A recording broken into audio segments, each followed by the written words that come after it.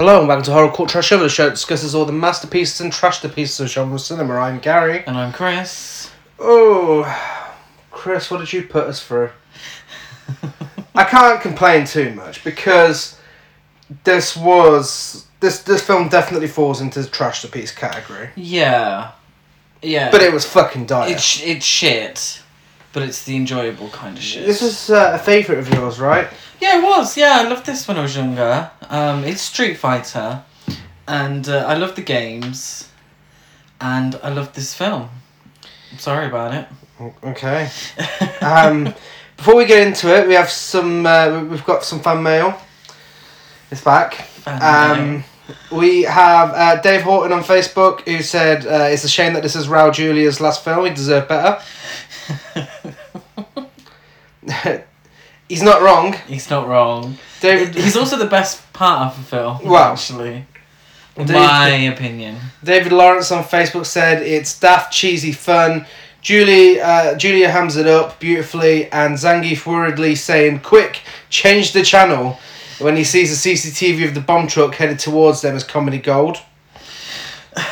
Comedy gold, not quite, but okay. It's funny. Say podcast and die, which we've never really... We've mentioned these guys on there before when I spoke to us before, but we've never really mentioned what they are. They're actually a Goosebumps podcast. Did you know that? No, I didn't. They're two gay guys doing a Goosebumps podcast. The books or the TV series? I think the TV series, yeah. Oh, okay. Which is so cool. Oh, wow. They love the game, but have not seen the film. I'd recommend watching it. Yeah, I would recommend watching it. And we have Twitter mail. That never happens.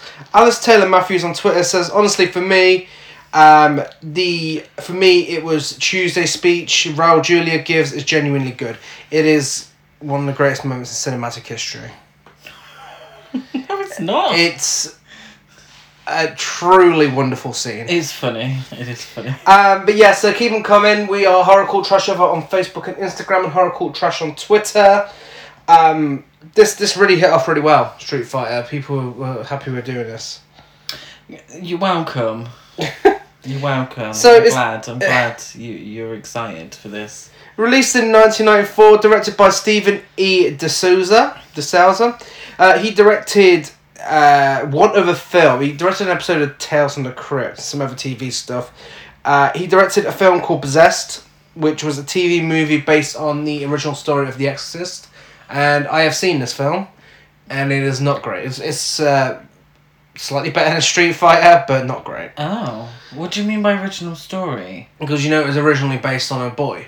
Yeah. So Oh, okay. this is based on that. I thought you meant it was like Ken Russell's Gothic, where it was based on the creation. No, like I wish William it was, Peter but Blatty. No. I see. But he has had a bigger career as a writer, and has wrote the likes of Jumping Jack Flash, Commando, The Running Man, Die Hard, 48 Hours, Judge Dredd, Lara Croft Tomb Raider, The Cradle of Life, The Flintstones, and Bad Dreams. Oh, that's a mixed bag, isn't it? Yeah, Bad Dreams is not good. No.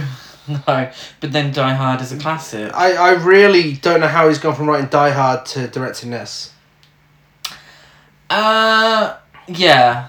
No, I don't. Well, I suppose Die Hard has its cheesy moments, isn't it? Yeah. It works better than this. This is just pure cheese. So this has a budget of $35 million. Oh my lord. And the worldwide gross was just over $99.4 million. Oh, so it made money? It made money. Then why didn't we get a sequel? I'm surprised we didn't get a sequel. We did. Have you not looked on IMDb? There is a lot of sequels. Yeah, but they're animated. Animated. There's a live action one for 3.7 from a few years ago. Oh, the Chun-Li. I think so, yeah. Yeah. But apparently this follows two films. Yeah, it's a weird one. I suppose if they're all in the same Street Fighter universe. I hate that term. But yeah, I suppose so. But this didn't have a direct... I don't feel like this had a direct sequel. I mean, Jean-Claude Van Damme didn't star in Street Fighter 2. Speaking of which, let's get into the trivia. Jean-Claude Van Damme. What can we say about him? Well, Jean-Claude Van Damme plays Guile, who is meant to be an all-American Marine. Yeah, but before going any further, what's your relationship with the video games? Because I've played them like with you and like other people in the past, but never really sat down and played 1 and 4. You have, haven't you? Yes, yeah. So this is mainly based on Street Fighter 2. So the first Street Fighter was I've played it and I didn't like it at all. Very stilted. It didn't really have any characters or anything like that. So when Street Fighter 2 came along, and it revolutionized the fighting game, then you had very distinct characters, and that's what this film is based on. So I played it in the arcade. I played it at home. Yeah, I loved Street Fighter. Yeah. Two. Let's be specific. Street Fighter 2. So Van Damme, obviously, he's a big action star. Yeah. I don't know. I really don't know what to make of this performance, but this bit of trivia here I have makes some sense of it. He revealed later that during filming he had a drug problem. He was doing $10,000 worth of cocaine a week. Well, there we go. He had an affair with Kylie Minogue. Director Stephen E. D'Souza confirmed in 2018 that Van Damme's cocaine addiction caused constant disruptions during filming. The studio had hired a wrangler to keep an eye on him, but this person was a bad influence himself. The action star would often call in sick, leave the set, show up late or not at all, forcing the director to find other scenes to film in order to make up for lost time. You can tell. Yeah, you can tell. It is so obvious. Yeah, he, like you said, he's meant to be an all-American hero, which is funny because Tommy Wiseau also can. He insists that he's an all-American guy. Jean-Claude Van Damme sounds exactly like Tommy Wiseau throughout this entire film. Yeah. There was no effort made to put on an American accent. Also with Kylie Minogue, though, there's no effort at all made to put on an American accent. So for all you gays out there, Kylie's released a new disco album. That is not why we're releasing this episode, but I just thought I'd mention that because it's good timing. Yeah. Yeah. We're all everyone's loving it. Everyone on gay Twitter's loving it. Do you know what they're not loving? What? Her performance as Cammy in Street Fighter. Her performance is fucking ridiculous. It is one of the worst performances in the film, and it's so disappointing. Yeah. It's one of the things I was looking forward to most about this. She ain't got much to do, but what she does do, she manages to fuck up. It's not. She just shouts everything. Yeah. She's just there to shout random shit. I just find it so weird that you have Guile and Cammy, who in the games are American, and in the film there's absolutely no effort whatsoever to put on American accents. Even though Guile in the film has the American flag tattooed on his arm, yet he does sound like Tommy Wiseau. Well, Van Damme turned down the role of Johnny Cage in Mortal Kombat to do this film. That is disappointing because he would have been a great Johnny Cage.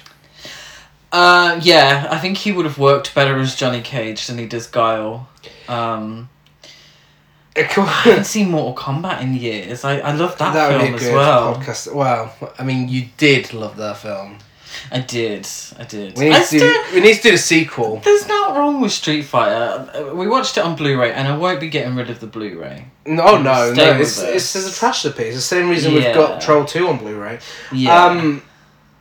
Speaking of video game adaptations, I was going through our schedule earlier on, and I may or may not have scheduled in House of the Dead for next year. Ooh. So there's something coming up for you guys to look forward to. We may have to just do a month to dedicate to that director. Can you name one truly good video game film adaptation? Sonic the Hedgehog. Yeah, that was good. Yeah. That is, I other than do you? Oh, and everyone was so ready to hate it. Oh yeah, they were just so ready to slate it, and then I kind of was as well. I wasn't expecting a good time. Yeah. We watched Sonic the Hedgehog. That was this year, wasn't it? It was this year. It feels like a million years ago. But we watched it and we were like, that was actually really good. Yeah. We may have to dedicate a whole month to that piece of shit who directed House of the Dead. Why? Didn't he offer to fight someone because they said it was shit? Yeah. So, And why? No, it's his thing. He used to have like boxing matches with critics. Yeah, but you're saying why? Because he also directed Alone in the Dark, Chris. Yes. Probably Alone in the Dark sequel as well. Yeah, so why are we giving him the time of day? Because it's fucking funny. Who the fuck does that? I kind of saw Alone in the Dark many years ago. And Did you love it? No, I don't remember any of it because I must have switched off at some point and just been like, nah, can't be bothered with this anymore. I'm sure he's released loads of other shit as well. But anyway, back to this film. But no, if a video game adaptation, I mean, I enjoyed Tomb Raider when I was younger. I don't know if it'll still hold up now. I can't really think of any. Super Mario Brothers. Another one I used to love when I was younger. I'm showing my age now, aren't I? It's all these old school games. We recently watched Clue. That's obviously a board game, not a video game, but still, it's a game adaptation that was really good. Yeah, I suppose so, yeah. But I think all in all, video game adaptations don't have the best history, have they? I remember the Final Fantasy film being good. Ghost Protocol? No, the first one, the very first one. I saw it at cinema. In like 2001, 2002. Yeah, the one when they're in space. Was it called, I thought it was just called Final Fantasy. Oh, what's Ghost Protocol then? Have I just Isn't made that something up? Splinter Cell. Who knows? Anyway, we're already on a massive tangent. Okay, so according to the cast and crew, Van Damme was not easy to work with due to a combination of professional ego and substance abuse. Being the biggest star in the film, Van Damme got a presidential hotel suite with a gym put into his room, but he would often refuse to come out of the hotel or his trailer until he felt ready. I want to see a film made about the making of this film. Yeah, there must be an extra on the Blu-ray about all this. When he did come out, he would often bring alcohol to the set or take hours to shoot his scenes. By contrast, everyone loved Kylie Minogue, praising her for her professionalism and generosity, such as hiring a club and buying drinks for the entire cast and crew to make the tough shoot a little easier. Kylie Minogue does seem like a really great person. She does. She does come across as a real genuinely nice person. There was equal praise for Raul Julia, who was accompanied by his family due to being terminally ill with stomach cancer. Despite his declining health and frail state, everyone thought that Julia was always focused and was a joy to work with. Yeah, considering he had stomach cancer, he really gives this role his all. He does. He really does. He doesn't phone it in. He commits. He commits to the lunacy, which is integral to a role like that. And I genuinely think he was the best thing about the film. Yeah. Jean-Claude Van Damme, I forget sometimes, but he is a huge star. And he would have been back in 1994. Yeah, definitely. I mean, in an international way as well. You know, we look at big stars and we're like, oh, you know, Tom Cruise and all that. But those sort of action stars, those are the sort of films that sell worldwide. Well, the director deferred his salary to pay for the cast. Oh. Yeah. Yeah. I mean, when you look at it for the 90s, Kylie Minogue, Raul Julia, and Van Damme, that is an expensive cast. That would be, yeah. As we said about Raul Julia, for the role of the villain, he researched various dictators and crime lords and their lives and personalities, and mimicked many of their traits to incorporate this into the Bison character. And he also approached the role with a Shakespearean tone, looking at Bison in the same type of villain as Richard III. And there's also an oil painting in his private quarters of a frowning clown holding a cluster of balloons and wearing Bison's signature cap. This is a reference to the famous Pogo the Clown oil paintings done by John Wayne Gacy. Yeah. It's amazing how much went into the villain. Like, yeah, if they put as much focus into the rest of the characters and the actual plot itself, then maybe it might have been half decent. And the dialogue. Yeah. Well, what I don't get is how this film's third act begins about half an hour in and goes on for another hour and 10 minutes. Yeah. It's so weird. It's one of the fastest films I've ever watched. I really struggled to write everything down but also it's a film where not a lot actually really happens. No, there's no structure to it. There's none. It's just things happen and they keep happening, and I lost where I was, and I was like, you know, what's this? Who's this? Why are they suddenly doing this? You know, I knew characters from the games, but I didn't know characters from the film. I was like, well, you know, who is this? What is this? Yeah. Yeah. It's just, you know, it goes at such a fast pace. It was hard for me to keep up half the time. You know, you mentioned The Legend of Chun-Li. Yes, I did. Van Damme was actually offered to reprise his role in that film. Oh. But turned it down. Yeah, by all accounts, it was a big fat flop. Well, we might have to do it on the podcast, actually. It was intended to be better and more successful than the original, but it made less money at the box office, and many fans consider it a worse film. Wow, Jesus. Must be bad.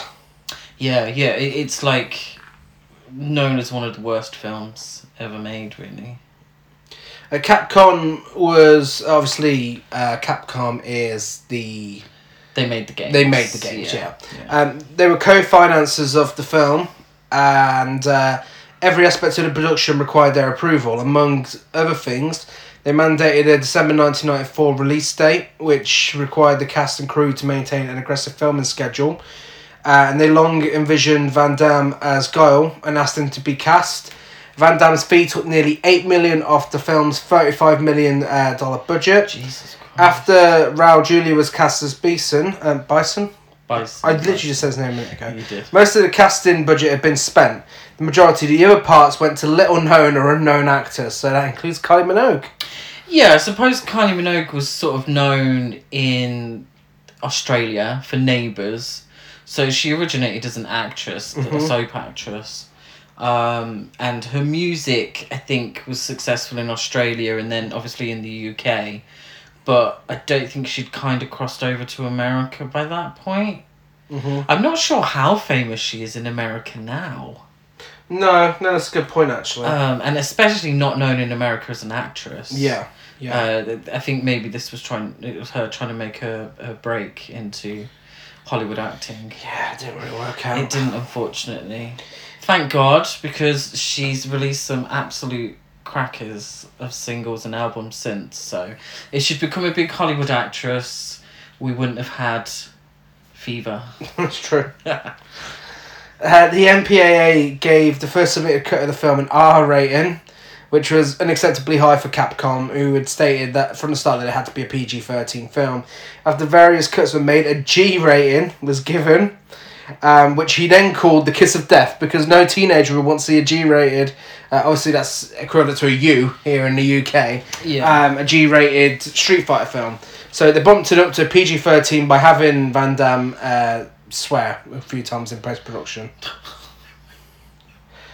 So everything else, other than his shits and bitch here and there, is U-rated. So much for doing it for the art. Ming-Na Wen, who played Chun-Li. Poor girl. Jesus, that was a rough performance.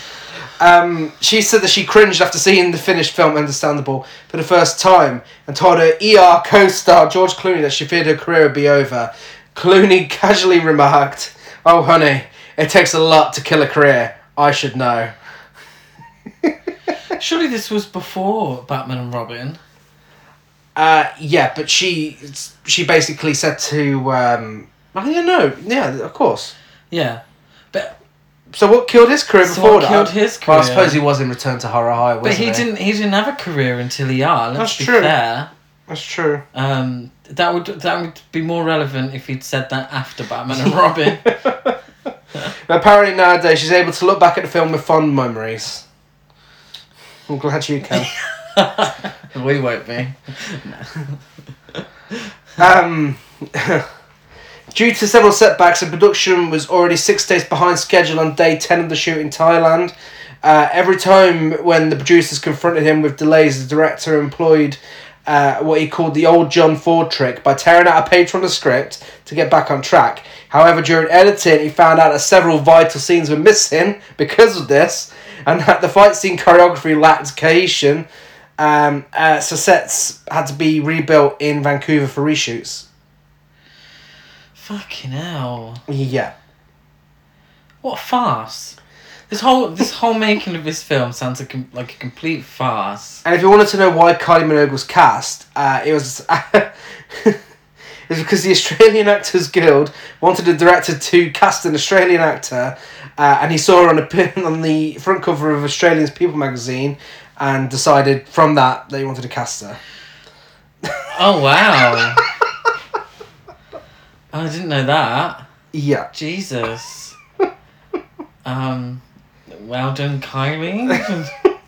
She got her paycheck, I suppose. Capcom producers from Japan wanted to cast a Japanese actor in the role of Ryu, and had envisioned Kenya Sawada for the part. Sawada, there we go. However, Sawada barely spoke any English, so the American producers pushed for the casting of Byron Mann on the basis that his humorous interaction with Damien Chapo, who plays Ken, would be integral and dependent on the performer's fluency in English. It probably really wouldn't have made a difference. As a compromise, Sawada was cast as a newly invented character, Captain Sawada, but according to Mann, Sawada took the rejection pretty bad and didn't get along with him. Can I ask a question? What? Who the fuck was Captain Sawada? I have no idea! Who the fuck was that? But he had all his... apparently, he had all his lines dubbed over. Because he couldn't speak English. There's so much dubbing in this film. Is he the one that was shouting? Maybe. You know, when the one that stands up and we're like, oh, he's badly dubbed. Honestly, there were so many badly dubbed people in this film. I have no idea. Do you know who wasn't Japanese, but was Japanese in the game? Who? Honda. Oh. Why was he Hawaiian in the film? Why was there Hawaiian music played when he was getting whipped? Don't. Whilst filming, a crew... We'll get to that shortly. Whilst filming, a crew member required medical attention for skin irritation caused by contact with the water of the Chao Phraya River. I think I said that right. The line producer suffered a heart attack and never returned to the production. Oh my God. Another producer, the one in charge of the film's completion bond, unaccustomed to driving on the alternative side of the road, turned into oncoming traffic and collided with a bus, sustaining serious injuries. He too never returned. Later in production, an actor was busted at Australian Customs for possession of steroids. Which one? Just a random extra. The temple was an exterior set built by the art department. For safety, the explosion of the temple was supposed to blow up only 25% of the building. Since Van Damme, Kylie Minogue and a few other actors were standing just next to it. However, the effect got out of hand and the whole set went up in flames, destroying $240,000 of scaffolding.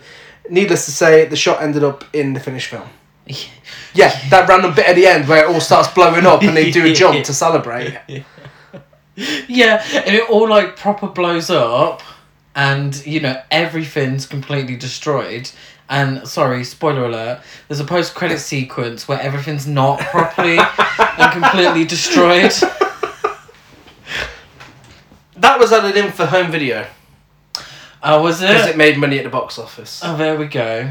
Even though critics hated it. Yeah, but plenty of fucking films that critics hate that get sequels. Finally, the director cited war films, James Bond, and Star Wars as influences on the film.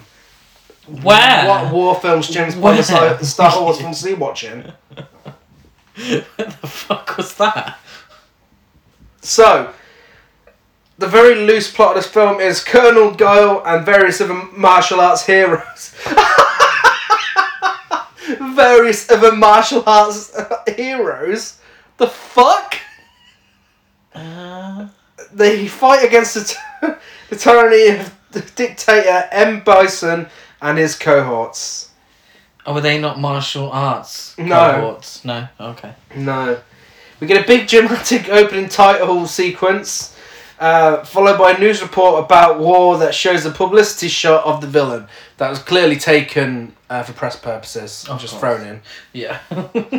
Bison, the villain, is watching a news report about him in his evil lair, and a soldier has come from across the world to fight him, and he just snaps his neck and snaps another soldier's neck. And it makes me laugh because he does this pretty effortlessly, but when he has to fight Guile at the end of the film, it's a half-hour fight. Yeah. Yeah, suddenly he's not so strong. So the news network, the reporter is Chun-Li. And it's Crisis in Shadaloo. Now, I believe is Shadaloo real? Or was it made up for the film? I'm not sure. Excuse my ignorance. But yeah, so M. Bison has 64 hostages. And he's put out a ransom for $60 billion. It's always billion, isn't it? He's such a James Bond villain. No, there we go. That's where the influence came in. He is absolutely a James Bond villain. I just... Chun-Li describes this as an astonishing $60 billion. Which is kind of true. I'm like, would they really pay that for 64 people? Anyway... later on we found out, they would. Well, yeah. So, well, they don't officially, do they? Where would they even get that from? Well, they wanted to, but they weren't allowed to. No, that's true. Colonel Guile doesn't want to be interviewed, but has no problem showing off his muscles for Bison to see. I got a message for you, Bison, and it just shows off his muscles. At this point, his bicep. He sounds like Christian Bale Batman. He's like, "Oh, I've got something to show you, Bison." But he doesn't sound like that for the rest of the film. No. Did you just have a bad throat that day? I don't know. Well, he probably had a nose full, hadn't he? So a bicep for Bison. Bison manages to get a signal across, doesn't he? So they end up in some sort of FaceTime situation. Guile says, after they have a back and forth, whatever, Guile says, "We're coming to get you, Charlie." And then we find out that Charlie is Carlos Blanca, who's Guile's friend. Yeah, but you've meant to know that already, duh. Apparently. This guy... We're coming to get you, Charlie. I don't know who the fuck's Charlie. This Charlie goes through a very unfortunate time in this film. There's like no establishment of their friendship, and barely any throughout the film. No. But, so when he says we're coming to get you, Charlie, like, who the fuck is he talking about?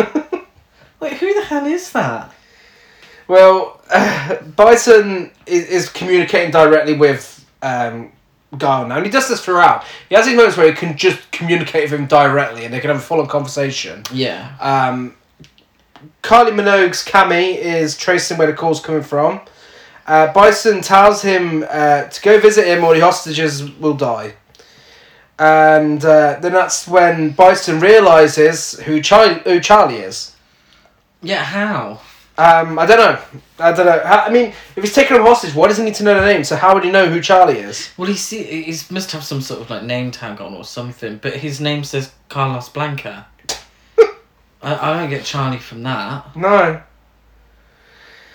Well, he orders, because he's singled him out, he orders he's taken to the laboratory. Guile calls Chun-Li. He calls her useless and walks away. Yeah, he says for one moment you were almost useful. Yeah, and Cammy reassures Chun-Li that he doesn't hate all women, just reporters. Yeah, that's equal opportunities offender. That's the only line of dialogue in a film where she's not shouting. Yeah. So, but I felt like she would have a really big part. I remember her being more prominent when I watched it when I was younger, and she's barely in it. I hope we get the R-rated cut one day. That'd be good. Yeah. Hopefully that's got more Cammy in it. We get some cage fighting, and we're introduced to Ken and Ryu, who are going to see a stereotypical weapons dealer. He's a gangster in a bar with an eye patch. He offers them a drink or two girls, and they seem really excited by this. These two girls, don't they? Until they turn it down, then like, oh. Yeah, they are actually. So they're proper up for it. Yeah. And when they say, "Oh no, thanks," I'm like, oh. Ken and Roy, the arms dealer is called Sagat. Yeah. And he's from the game as well. And Ken and Ryu said, "Did no one tell you there was a curfew?" And Sagat's like, no.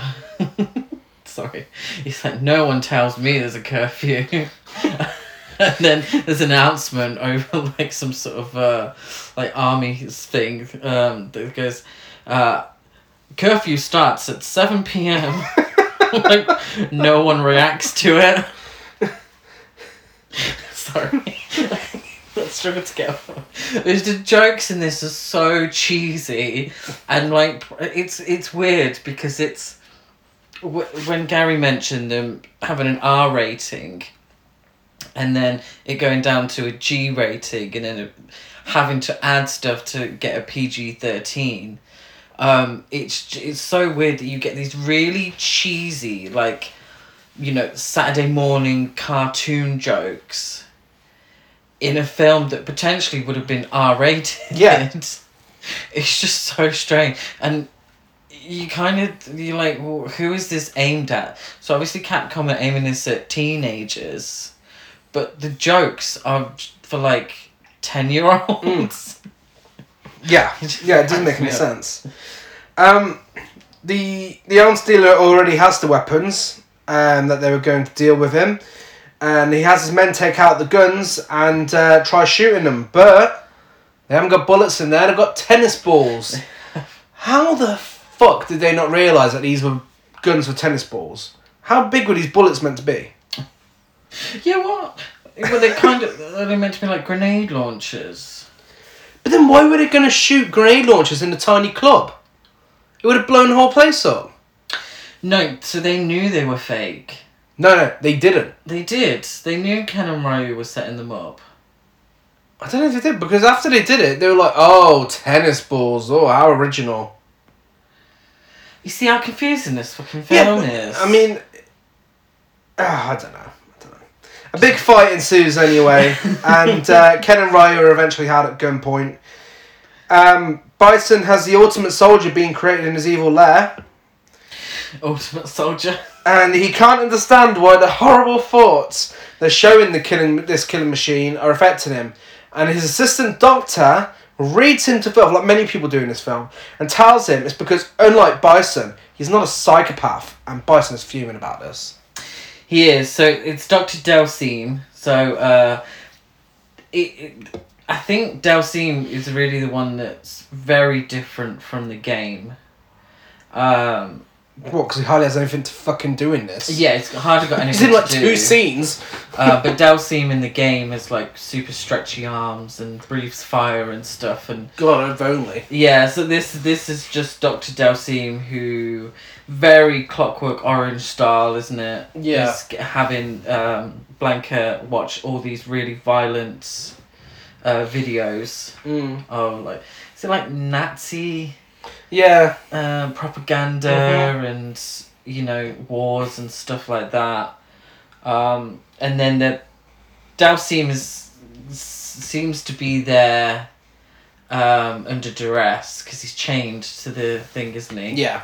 And he's sort of against it. So what they're going to do is inject Blanca with like plasma and some bright orange and green shit. And that's going to create the ultimate fighting warrior machine. Yeah, spoiler alert, it doesn't. It creates Grace Jones in Vamp.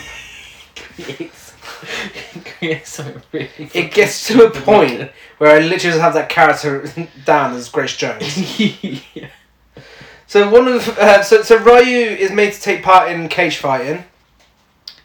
Yes. Yeah. It's as some sort of punishment. Like oh great, you've got to do cage fighting. Well, Vega is their star cage fighter. So that's very similar to the game. He's the star cage fighter. All the women want him. He's beautiful under his mask, and he's got a sort of a claw, Freddy Krueger style claw.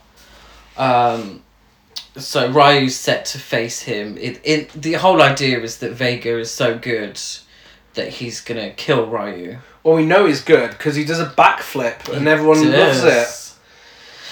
Well, until Ryu's shirt is ripped off. Everyone loves that, and he gets given a sword. And then everyone suddenly is Team Ryu, especially the women, One woman has like a sign with Vega on it. She sees Ryu's 6-pack, and she's like throws the sign away. She's like, Team Ryu now. He starts doing fancy sword tricks, throws it at the other guy, and nearly hits him, should I say. Hits the wall instead, and just as they're about to fight, Guile crashes a big tank through the wall and says, "You're all under arrest." With that much enthusiasm. Yeah. I thought it was a joke. I thought he was joking. He was going to take Ryu and Ken to go and join his team. But no, he literally arrests every single person in that fucking room. He does, yeah. They hold a briefing for taking down Bison. We get a lot of briefings in this film, where they basically just read out the film's plot. Yeah. Cammy shouts a lot throughout this. And what's this interrupted by? A violent waiter. A random guy who just jumps on the table and tries fighting them but gets knocked out. Yeah, he's the waiter. So he's one of Bison's men. No one really reacts too much to this. No. Ryu and Ken have a fight with the prisoners in prison. After the guy's knocked out, though, what does Cammy do? She rips his top open for some reason. And they find a tattoo. Lucky enough, they find something there. Yeah. There's no reason to why she does his this. Top open. There's a tattoo on his chest of some sort of snake or something. I can't remember. Do you know what? This might be the only film we've ever covered on this podcast where not a single woman is sexualised, and it's all just the men. Chun-Li's... Well, except me. I suppose Chun-Li's Chun-Li is not sexualised by the characters, isn't she? Well, yeah. She's In not characterised passing by the comments. of the film, yeah. I suppose that's true. I suppose, I'm sure Hal Bent would have just been sexualising men. But it's the second most men sexualised in a film since Hal Bent. Yeah. So we cut from the tattoo to the same tattoo on Sagat's arm. Yes. And he's in the prison yards. Yeah. So it's a military prison, and they've all been arrested, and he's there. And a fight ensues between Ken and Ryu, and Sagat and Vega and their men, isn't it? Yeah. And a guy actually likes what he sees. He's Yeah. like, those men got style. Yeah. He gives Ryu and Ken a briefing that was almost inaudible. He must have been out of his face during this scene. Yeah. I just heard words. It didn't match up to anything, and it was the audio editing wasn't great either. It was very messy. Film, I find a lot of characters talk a lot of shit. Yeah. And they drone on a lot. And I don't really understand what they're going on about. And then you just get one line every so often that's really... Well, yeah, this is the thing really with this scene. cheesy and really funny. He says, after all of this, after he talks so much shit, you can't understand what he's saying. He's like, the only way you're leaving here is over my dead body. And then they just look confused at each other. I was like, well, you know what, same here. We're all confused. But they're being shown round, like, the medical part and all the people that have been injured. Yeah. Yeah. It's confusing because I don't know who these people are and how they've become injured. Because all you ever see of Bison and his guys is at his hideout. Yeah. So we don't actually see what's going on in the streets, really. So I don't really know who these people are. Well, no, those scenes were ripped out of the script, remember? Yes, of course. Guile tells the prisoner that he is the... Oh, no, it's the arms dealer guy, isn't it? He tells him that he is the Reaper Man, and that he's out of business. Oh, yeah. So Sagat's like, I own this city. Like, you can't do anything to me.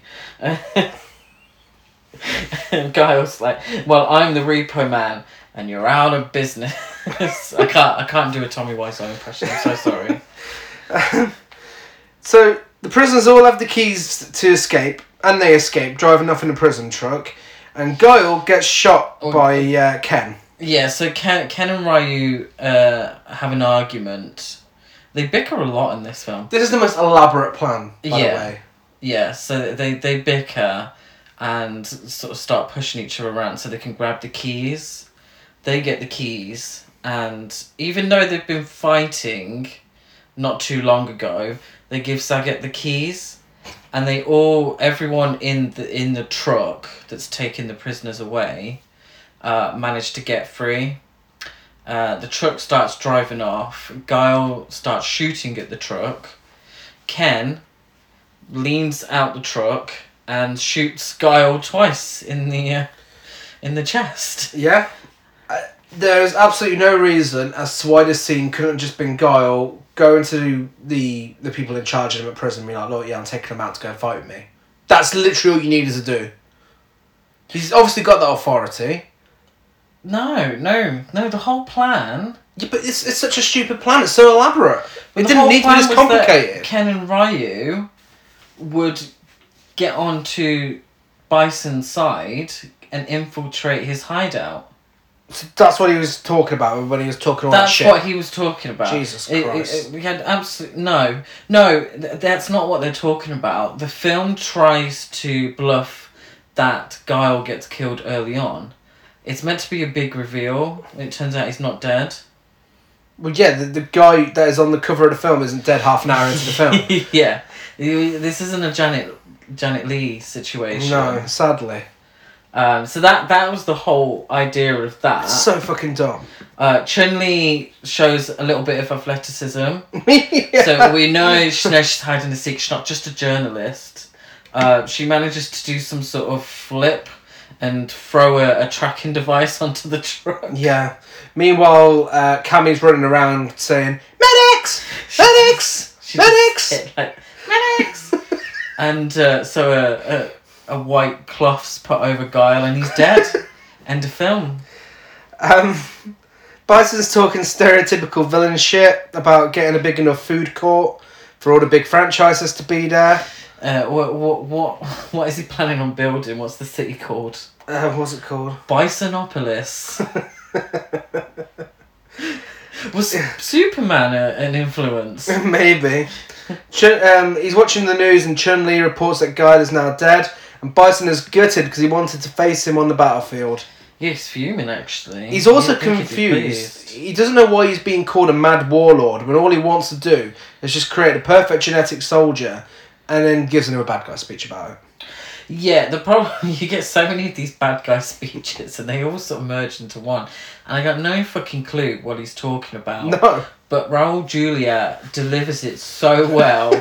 Like, I have absolutely no idea what the hell he's going on about.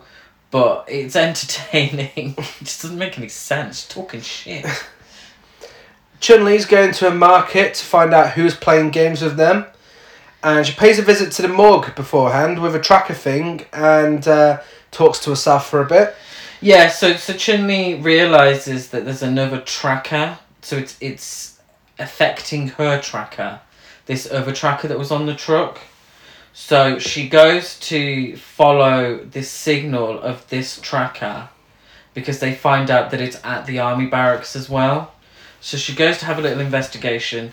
She's dressed head to toe in black, apart from her face, because, you know, why if you're going undercover, why would you cover your face? Why would you do that? And she's absolutely slaying it. She looks great. And she ends up at the morgue. She's followed this other trace to the morgue. Yeah. And what does she find at the morgue? Finds Guile. She finds his corpse and then he comes back to life. Why the fuck was he waiting that long? How long would he have been And waiting how did he there? know she was going to turn up? Yeah, exactly. She found out by accident. So what... What was he waiting for? Why was he just lying there like that? Like, seriously? Do you think he actually did too much coke and passed out and they actually just left him there for Maybe. ages? But it's like, what is this meant to be? A big fucking reveal? A little minute jump scare? Like, what is this? She gets over the fact that he faked his death quite quickly. Yeah. And realises that she doesn't want to store him Bison, she just wants his head. And Excuse me? In a really bizarre line of dialogue, Guile says, "This war's not based on a personal vendetta, it's based on mine. That's a personal vendetta, Guile. Yeah. That's how it works, hun. Yeah, that doesn't make any sense. Do you think he wrote his own dialogue for this? But he said that as Chun-Li was being arrested. So the first part, he says to her, this isn't based on a personal vendetta. And then sort of turns and speaks to no one apart from himself. It's based on mine. Like, what? What does that even mean? And why are you saying it to yourself out loud? Yeah, Chun-Li is arrested and taken away, but she escapes. It's like straight away. And how does Cammy react to this? Oh, wow. She just keeps shouting, "No! No! No! No!"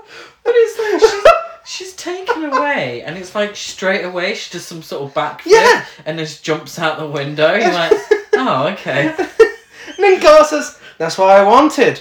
Then why fucking have her arrested? Just let her go. No, he didn't say that. Yes, he does. No, he doesn't. He does. No, the guy. So whenever you see Cammy and Guile, there's another guy with them. I don't know how he relates to the games, because I don't know his name. I don't think he's ever given a name, No. but he's always there. So I'm just gonna call him, dude. Just the other guy. Just third wheel. I call him third wheel. So third wheel says, "What a screw up," and Guile says, "What a woman." I thought he said that's what I wanted. No, he says, "What a woman." Oh. Oh, Jesus. Oh, maybe he says, "That's what I wanted." Which one makes more sense? Neither. I Right. mean, well, I suppose what a woman would, but What a woman. but it also he hates her, so. Yeah, but Oh, they're flirty shit. though, aren't they? Anyway, There's a little bit Bison. of flirtation there. He hates journalists, but he's an all-American man. Wow. He still, he still needs a woman in his life, and apparently Cammy's not the one. So Bison and the escaped prisoners Wait, are I now. think Cammy is his cousin in the games. Oh. Oh, don't quote me on it. But yeah, maybe that's why there's no flirtation. Well, at least the actors were getting it on.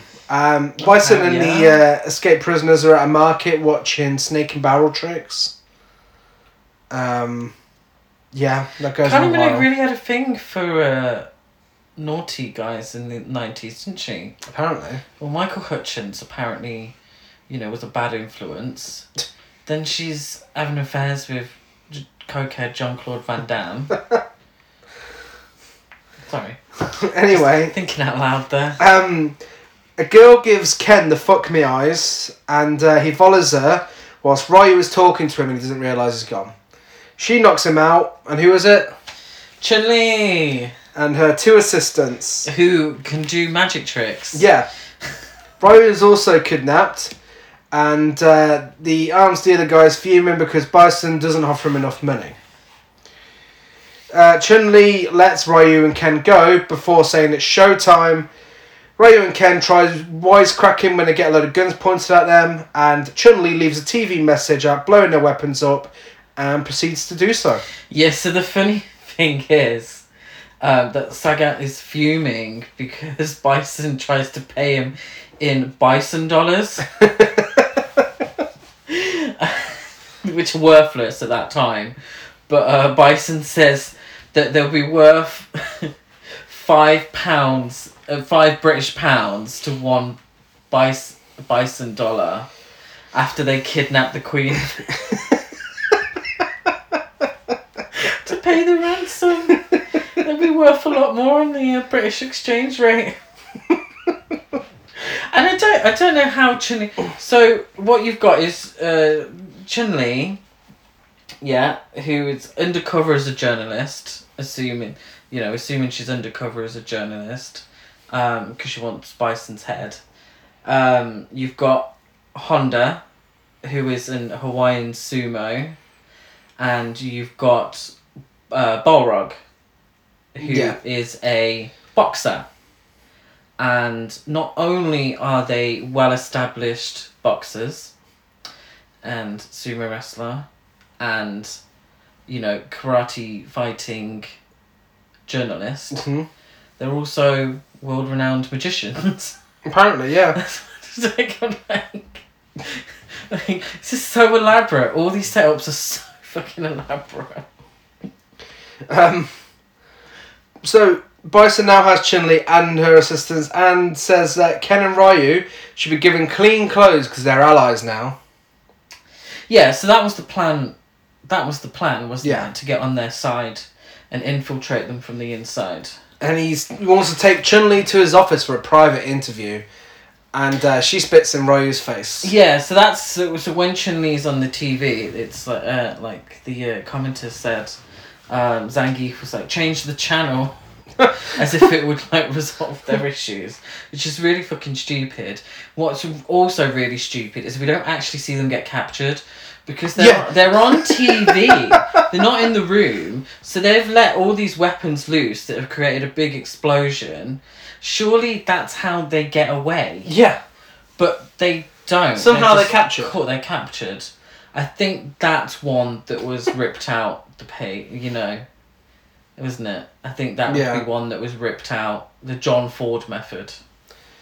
So, Guile's given yet another briefing to a room full of bored-looking people. And I mean, everybody looks like they're about to fall asleep. Yeah. Including us. Chun-Li's assistant, what did you say his name? Honda, was it? Honda, yes. Yeah. He's whipped by a big hench guy. Yeah, and Hawaiian music plays. As Every time he's whipped. Yeah. He isn't reacting to it at all. No. For some reason.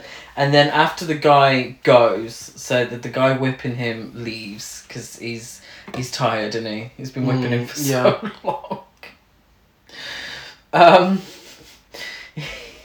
We see the marks on his back, so the bloody sort of marks on his back. And Borog's like, I don't know how you do it. He's like, it's because I'm a sumo. And then, so obviously that they've left unattended, Borog asks Honda, give me a hand. To which Honda replies, I've only been in jail 2 hours, maybe next month. So you get these super cheesy jokes, and then you can get like prostitutes referenced, with Ken and Ryu, and you get a hand job joke. What Borog was actually hoping for was that Honda would break his chains. Yes, which he does quite easily. Which he does quite easily. There's a weird sort of... No one actually really struggles that much in this film. It all just sort of, Chun-Li just escapes from Guile and Cammy, and Honda just breaks these chains. It's fine. It just happens. Yeah, Ryu and Ken are given new outfits and they're really happy about it. So these are in keeping with the outfits from the game. Yeah. So Ken is in red and Ryu is in white. In one of my favourite series of events in this film, there's a politician. Did you get his name? No, he doesn't actually have a name. He's played by Simon Callow. Okay. He's actually quite a renowned British actor of sort of stage, really. Well, this politician is happy to pay the ransom amount to Bison. Happy to just give him the money. Guile is absolutely fuming about this. So he rants on a bit, and the politician says, Colonel, have you lost your mind? And Guile says, no, you've lost your balls. What? So Guile gets up on a microphone and tells all of his soldiers that their friends have died for nothing and that the war has been cancelled because Bison's being paid. He then says he's not going home, he's getting on a boat and kicking that son of a bitch's ass so hard that the next Bison wannabe will feel it. Yeah, it's really... he's talking absolute shit, but keeps mentioning, but we're just going home. Oh, Bison's done this, Bison's done that. We're just going home. Bison's done this, Bison's done that. Well, we're just going home. Well, I'm not going home. And he looks like he's on the verge of tears at the end of it. Well, then he asks... I don't know if this is Jean-Claude Van Damme. I don't know if he thought this was going to be the clip and his Oscar package when he's nominated for Best Actor. But yeah, there's almost tears forming. Like, calm down, mate. But he asks who wants to go home and he wants to go with him. Everyone wants to go with him, apparently. If you ask the real cast and crew now, I'm sure they'll have a different answer. Yeah, he's got the best coke. The politicians are fuming. There's 3 of them now. One of them, my favourite character in this entire film, runs at the camera carrying her shoe. She's carrying a shoe. For some reason. I wonder if she was actually meant to be there. She's just taking her shoe off. And she's still running with her shoe, and they go to speak to. She's running with both her shoes. Both her shoes now. Both her shoes by the end. Girls. She's taking her shoes off. Women. Women in their shoes. They're all getting on boats, and the politician says, "Please stop them." And Giles says, "I would love to, but some moron just scammed me." What? No idea. Who the fuck scammed you? No idea. Made no sense. It made no sense. I'm not even. That might not even be what he said, but it's what it sounded like. Absolutely no idea what he's going on about. They all go off on their boats to go get Bison, and in another great scene, Chun-Li reads Bison to filth about how much of a terrible villain he is and gives exposition about how he killed her father.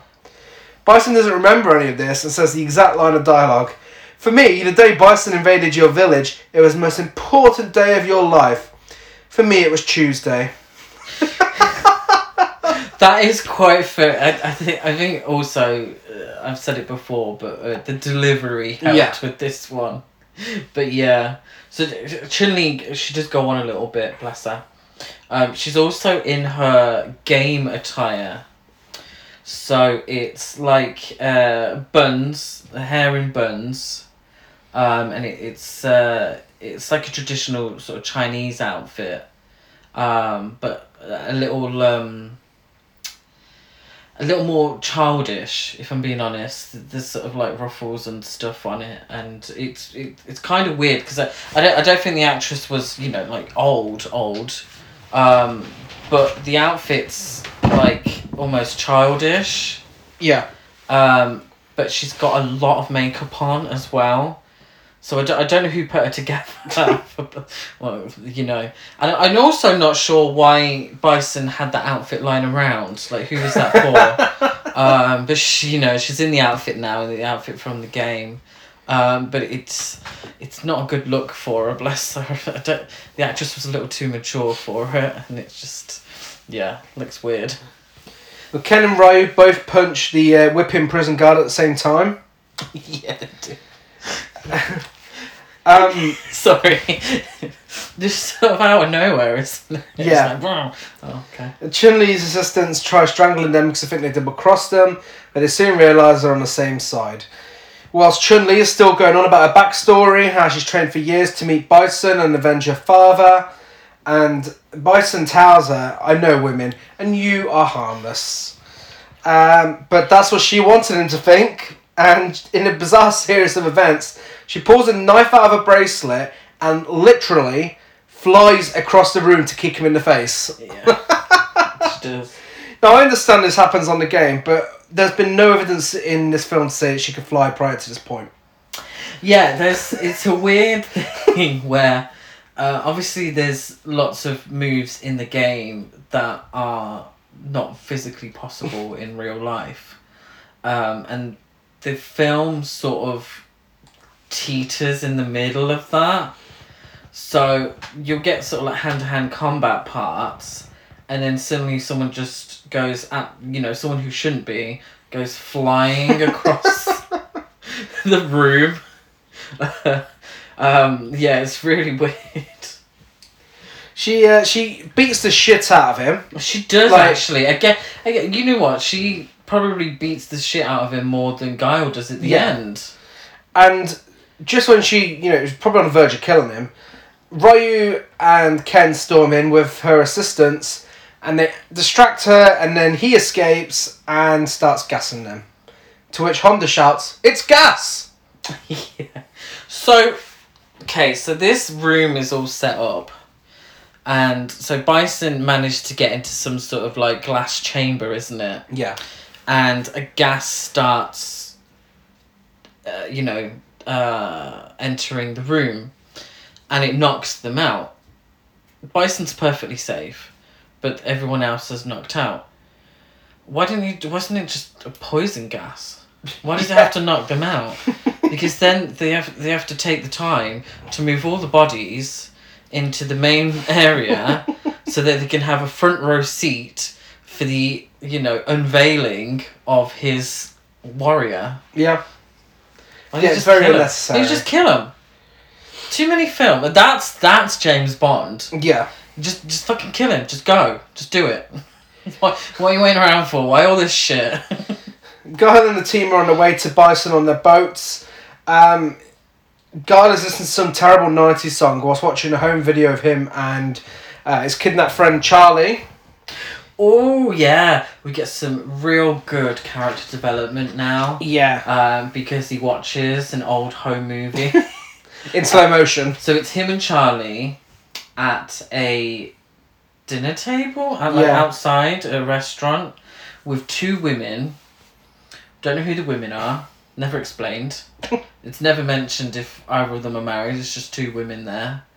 And that's it. Yeah. That's it. And this transitions to Charlie, who has now been turned into what looks like a cross between Mila Jovovich from The Fifth Element and Grace Jones from Vamp. He's skinnier. They're trying to create a super soldier, but he's skinnier, and he has a massive ginger wig, and his face has been disformed. I don't get what they were trying to do to him. Okay, so Blanca in the game is probably close to Beast from X-Men, but like a green version with bright orange hair. In this film, he looks nothing of the sort. Not even close. And I don't know if they try to make up for that. I don't know if they struggle to cast someone or whatever. I don't know. Obviously CGI wasn't around back then. But it's sort of stopped halfway through, isn't it? Yeah. His creation is stopped halfway through. But it still ends up just looking really shit. And he looks really weird. It doesn't look like anything like the game. The orange wig is awful. It really is a really bad wig. It just looks really bad. Guile and the gang shoot the radar stations as they approach the lair in the stealth mode. Bison disables their stealth mode and tells his assistant to prepare to attack. And whilst they're all shooting at each other, Guile he communicates with Bison directly. And he tells him, "This is the collection agency, Bison. Your ass is overdue." One funny thing though, sorry, just going back just a little bit, is that so how Dr. Dhalsim finishes Charlie's transformation is that he switches the videos from like Nazi propaganda to videos of marriages, children. I don't know what they're trying to get out there. I feel insulted. Because marriages and children will save you from the Nazi propaganda. And also Martin Luther King. So, yeah, that's how it's all halted, isn't it? Yeah. They all escape the boat as Bison blows it up and says, "Game over!" He does say game over, doesn't he? So yes, we get it. It's based on a video game. Thank you very much. And also the controls that he's using are based off the arcade control pad. So it's like a joystick and then like the 3 buttons, and that's what he's using. So, yeah. Grace Jones is now released. And, the Doctor has a bit of a scrap with one of the guards, doesn't he? Yeah, so Dhalsim is caught out. So one of the guards, the henchman, realises that, the videos are of, good Christian marriages and children. And so he's sort of like, what are you doing? A mild fight ensues, which leads to Blanca being released prematurely. So Blanca lifts the henchman up in the air, doesn't he? Yeah. Which is insane because the henchman was at least twice his size. And then throws him. So Bison's guards are laughing at an elephant. Yeah, they are. And because they're so distracted, Guile and the gang beat him up. Cammy kicks someone in the face and says dick. Okay, this is really difficult. Even the subtitles didn't say anything, did it? No. It sounds like she says, I thought it was arse kick. Gary thought she said dick. I would much rather have Kylie Minogue running around kicking people in the face saying dick than ass kick. We're not sure what she said. Absolutely no idea. The subtitle, they didn't even feature, did they? The subtitles didn't know what the fuck was going on. No. So no, absolutely no idea. Ivor's quite good, isn't it? What? Well, she said arse kick. Oh yeah, I thought you were about another character called Ivor. I was like, who the fuck's this one? They break into the evil lair. Guile has a spider crawling on him and they ask if he's alright. He's like, I'm okay. And that's it. That was it. I thought we were going to get some sort of fucking Indiana Jones sequence, but he goes like underground. The spider's on him. He's like, I'm okay. And then that's it. Okay. Bison gets his assistant VJ to check his bank account, his online banking. DJ. I thought it was VJ. I thought it was DJ. I swear it's VJ. Nah, DJ. Either way. Gets him to check his online banking and Just the money hasn't been put in yet, he's fuming. Bison's like, has the 50 billion been deposited into my Swiss account? DJ's like, hell no. But it's like, I don't know why it's so funny. It's checking the online bank. Grace Jones holds Guile up by the throat and somehow Guile recognises him as Charlie. How? I don't know how. Doesn't look anything like him. It doesn't even look like it's the same actor. No, it looks nothing like him. But apparently, Charlie, it's me. Yeah. No, he shouldn't have recognised him. Grace Jones asks for his help, and Guile offers to help him by shooting him. And the doctor turns up and says, no, you have no right. And then we skip to a new scene. Yeah. Yeah, like... The scene was not finished. Why does he not have no right? Bison's talking shit in the new scene, and then we go back again, and the doctor's explaining that he's done his best to keep Grace Jones human. Guile is disgusted and doesn't think he's human. Bison releases the Grace Jones chamber, but Grace isn't in there. Instead, Guile flies out of it. Yeah, because Guile can fly now as well. And a big gunfight ensues. Yeah, so what I don't understand is that, Dr. Dowseen, he explains that, Blanca is still human. So he still managed to keep part of him that knows right from wrong. And that's demonstrated. He fights on the good guy's side and such. So that's fine. Guile doesn't really understand that because he only sees Blanca as the green monster with orange hair. Okay? I know what point you're getting at. Beauty is only skin deep. And so he's still a human. He's still Charlie. He's still that guy. Yep. Remember that later. Yeah. So, Honda says suck on this and punches someone. He does say suck on it. Who does he punch after saying suck on it? I've got written down just is a random suck on guard. this. Cammy is outside fighting and she's had a costume change. Okay, this is absolutely... They both have. So Cammy and Third Wheel have... She must have had this outfit on underneath. I don't know. And found the time to change. Okay, maybe she had it on underneath. I get it. And, do her hair in pigtails. Whatever. I don't know how long, Guile was in there for. She maybe had a little time on her hands. But the other dude has, accessories. So he's got, a necklace on now. He's got, wristbands. Where were they hiding? And why is it suddenly okay to change outfit? they're meant to be professional soldiers, really. Why have they suddenly decided, oh, do you know what? It's a bit hot, isn't it? Should we just take this off? Got a real cute outfit on underneath. Oh, you got those Yeah, I've just put a little necklace on. It looks good, doesn't it? Do you think it looks nice? Do you think God will appreciate it when he gets back? The fuck? So, Guile offers 2 first-class tickets to home to Ryu and Ken if they free the hostages. He's obsessed with home, isn't he? Yes. He's going home. Chun-Li's assistant Honda takes his shirt off and fights a guard into the ground. Yeah. Guile now tells Chun-Li and her other assistant to free the hostages. So they tell 2 people to do it. Bison tells VJ, DJ, whatever, that they will face this together. VJ sneaks off. He doesn't want to know. Ken is leaving and Ryu is absolutely disgusted at this and goes back to help the others. So Ken says, I don't understand. And Ryu says, I know you don't. Yeah, what does that mean? I don't...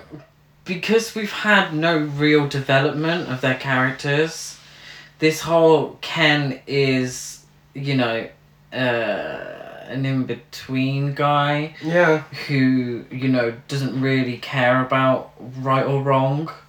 We haven't actually seen that before, so it's just kind of weird that he would turn around and be like, no. Because before that, he was perfectly okay with helping the cause. I don't get it. Ryu says that there are people upstairs dying. Yeah. The only people dying were Bison's guys. No one else. No, none of the good guys were dying. So I don't understand where that came from. It was a really weird, really shit scene where it's trying to give a character trait to someone, over an hour into the film. This is over an hour, isn't it? Oh, yeah. Yeah. So over an hour into the film, suddenly Ken is, somewhere between good and bad. Suddenly he's like an anti-hero. I don't fucking get it. Shit. Terrible writing.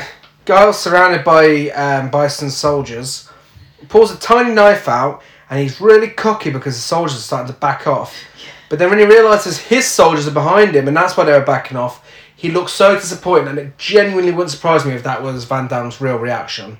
Like, oh, I thought the scene was all about me. Yeah. He then says to Bison, come on from behind the curtain, wizard. Let's see how pure your combat really is. And Cammy says, Connor, you can't! Yeah, she does. Now, that one we didn't miss here. No. It was definitely can't. Guile and Bison tell all of their men to clear out so they can fight. And Bison says, you've made me a happy man. And Guile says, next I make you dead one. Yeah, so what Bison's obsessed with is the purity of hand-to-hand combat. Yeah. So yeah, they just start fighting. Yeah. Honda and the guard are still fighting, and now they're making Godzilla noises. Yeah, so I think who's that general? I have no idea what his name was. I can't remember his name, but the one we mentioned at the beginning with the trivia. I think this is him, and he's watching some form of CCTV. The dotted around Bison's lair is random CCTV monitors that everybody knows how to use, like with great ease. Everyone who's not sort of on Bison's side knows how to use with great ease.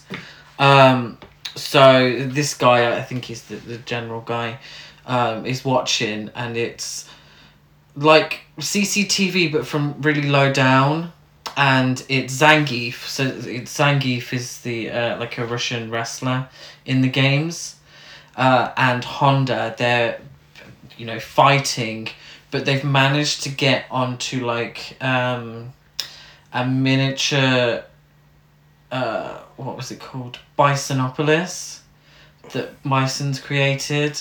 So the joke is they're like Godzilla fighting, and we get Godzilla noises as well. Oh my god.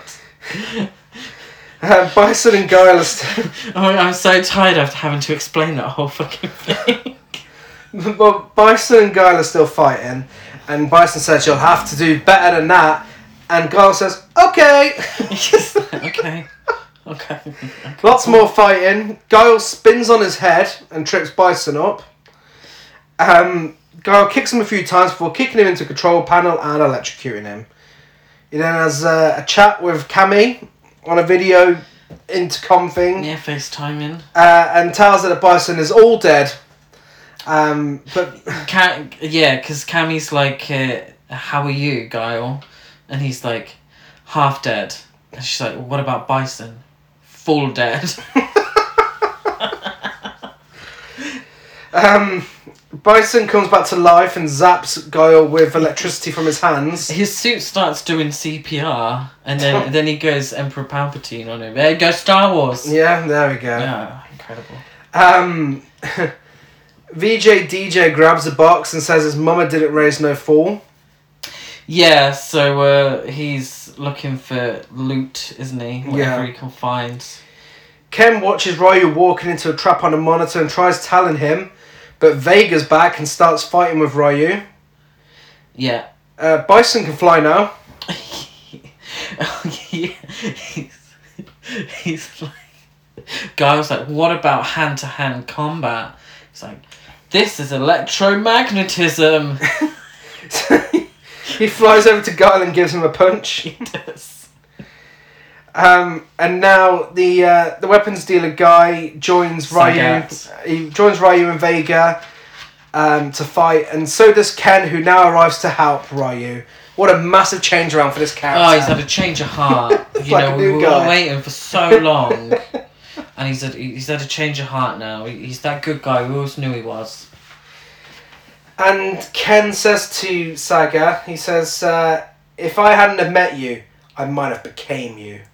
What? Which, would have been a great idea if that had been developed a long time ago. It's the first time you hear of it. It's kind of like, stop forcing these character traits an hour and 20 minutes into the fucking film. Come on. Bison says some shit about God. Oh my god, he keeps going on about it, doesn't he? He flies towards Guile and gets kicked into his big wall of TV screens. Yeah, so like Bisons keep going back and forth, smacking him.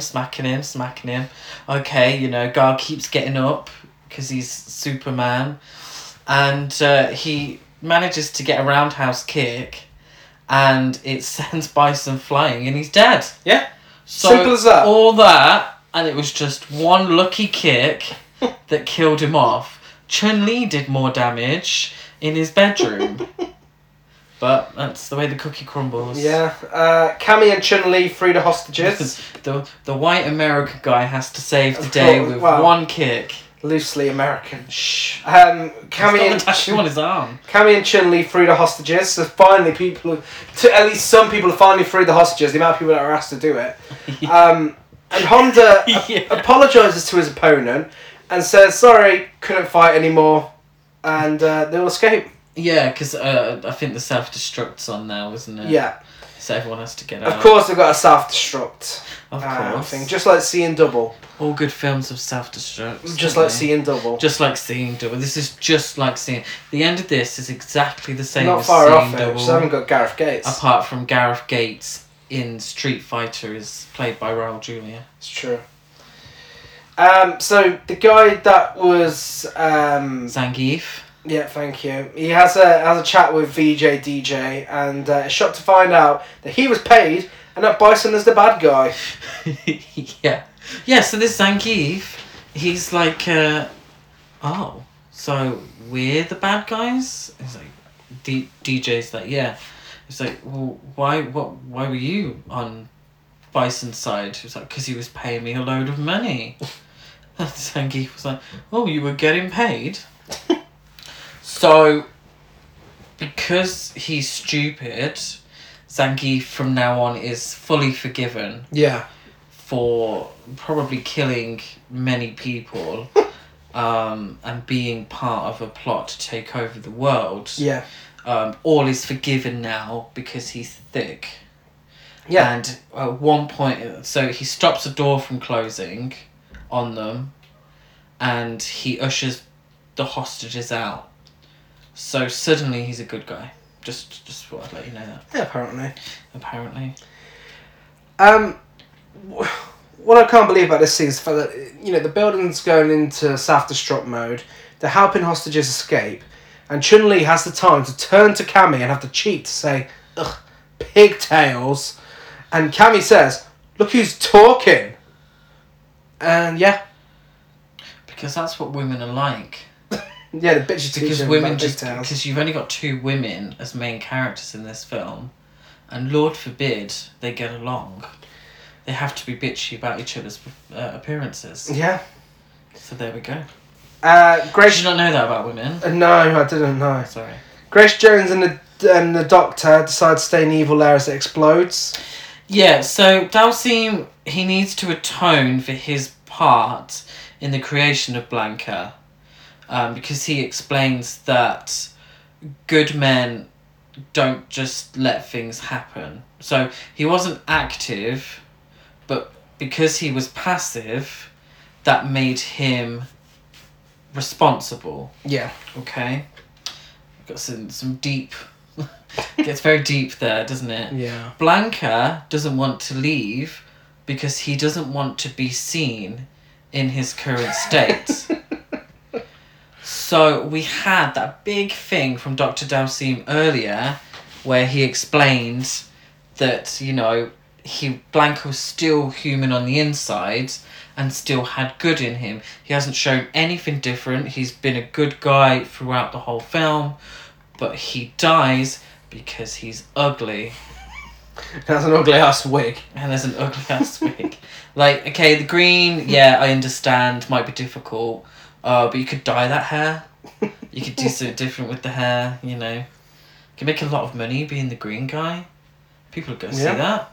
Your film Just star. do Grace Jones and Vamp tribute act. Exactly. Everyone thinks Guyla's dead because the place is blowing up now. But they need to stop crying because he's still alive and everyone is thrilled. Everyone is thrilled. He does this thing where he touches Cammy's face. Has a weird moment with her. Yeah. And then he agrees to... Maybe that was a bit of ad-libbing. Yeah. He finally agrees to have an interview with Chun-Li, but only if she wears that dress.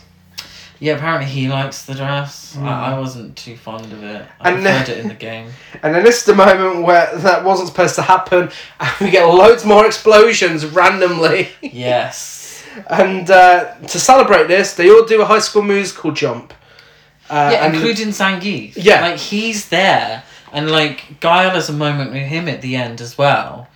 And so, Guile wasn't there. I don't understand, because Guile wasn't actually there when Zangief was helping people out. So they just have, a weird moment where they, bump fists. And shouldn't he know? Shouldn't he think, hang on a minute, no, you're still a bad guy. So the film's title appears when they pause on this jump.